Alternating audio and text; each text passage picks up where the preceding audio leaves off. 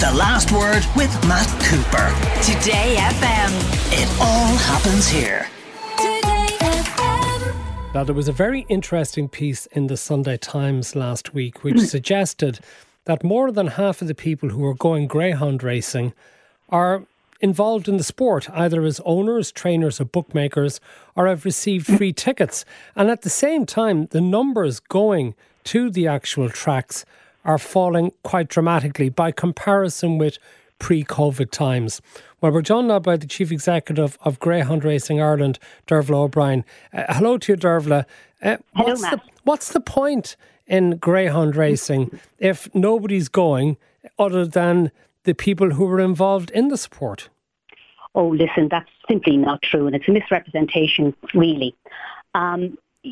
This year we will do 70% of 2019 figures, which is really the last full year of operation. So in 2019 we did 462,000. So we estimate we'll do 362,000 this year, and we're well on track to do that. I mean, I think it's fair enough to say in 2021 and 2020 that the majority of those attending were, owners or trainers. But that was because racing was behind closed doors, and most people viewed it online. So it's not necessarily true to say that at all. Well, hold on. The figures in the Sunday Times have, for the first 5 months of this year, that just 75,000 people attended the races. Nearly 36,000 of those were owners and trainers. And there were 1,240 bookmakers. There was over 1,000 complimentary tickets. That's more than half of the numbers who went there. Yeah, well, firstly, just to say, we only started back racing properly in February. So you're talking about the first 4 months of the year. 1,000 complimentary tickets. Not quite simply complimentary tickets. That can come from sponsors contributing to the sport who use their sponsorship to entertain people as well. It's also not fair to view figures, in May when most of our racing and really our big events are in the latter half of the year. We haven't even begun. I mean, the Derby is yet to happen, the Greyhound Laurels, the St. Leger, the Winter Racing Festival, all that is yet to come. So we're happy that we're going to do about 70% of 2019. But why just 70%? And anyway, isn't there a long-term decline in the numbers going? That if you go back from the start of the century, the numbers who go to live greyhound racing is falling every year. Look, I think it's fair to say that a lot of sport, not just greyhound racing, are having challenges with in-person attendances.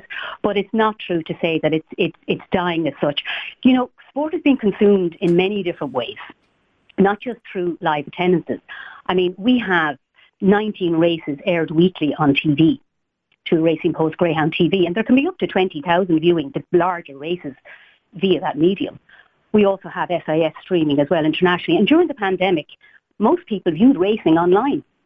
So yes, behaviour is changing, but we do need to rebuild attendances no more than lots of other sporting organisations and indeed businesses. So no, it's by no means dying. It's a sport coming out of really extraordinary times. Well, Dearbhla, you mentioned those who are watching on international streaming services, and they're only watching because it facilitates their gambling.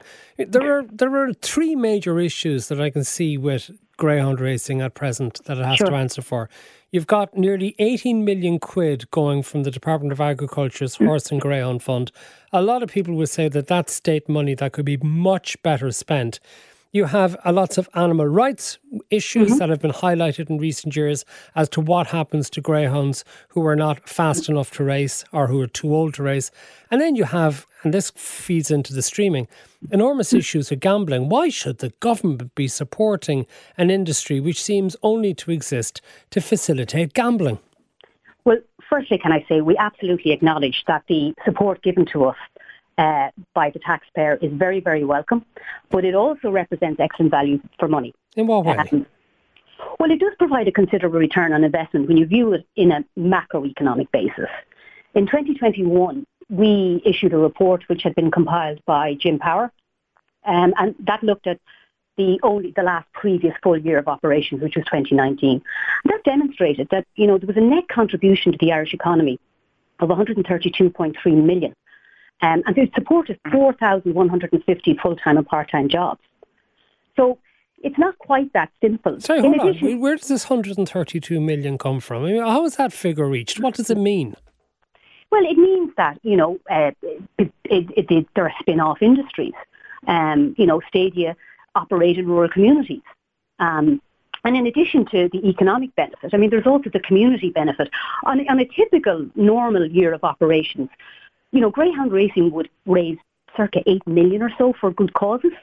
I mean, just recently we had the Conan Kirby Cup and we raised 20,000 for local GAA clubs. That's constant. And that's grassroots engagement. It's not just, an economic benefit, it's a society benefit as well. It's very valuable rural amenity.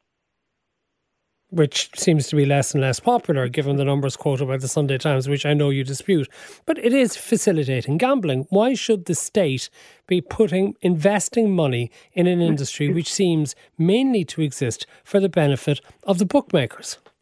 I don't believe that it exists mainly for the benefit of the bookmakers, but we can't deny the fact that, a lot of people internationally love Irish greyhound racing. And it's as Irish as would they have any interest in the greyhound racing if they weren't placing bets on the outcome? Well, on that basis, you could say that about a lot of sports. Should we ban all gambling on all sports? That's not really a reasonable argument.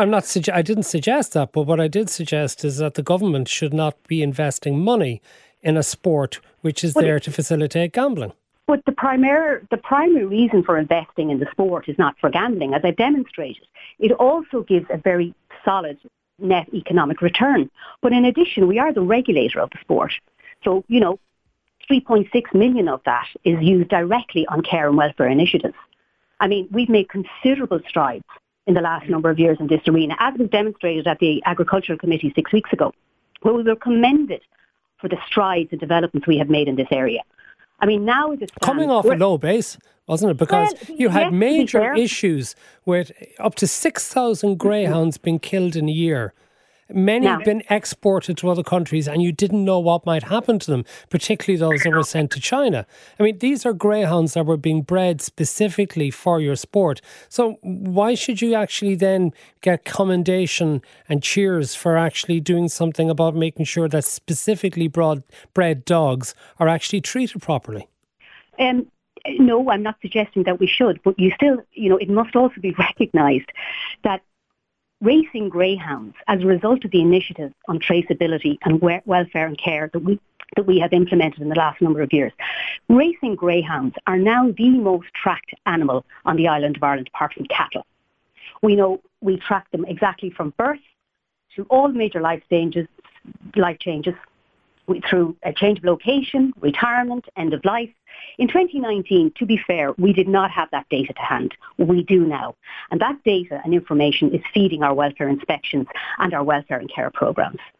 So I don't think it's fair. I mean, 2019 figures, I don't know where they were pulled from. And certainly the information wasn't solid enough to refute it adequately. But it really was a misrepresentation of the facts.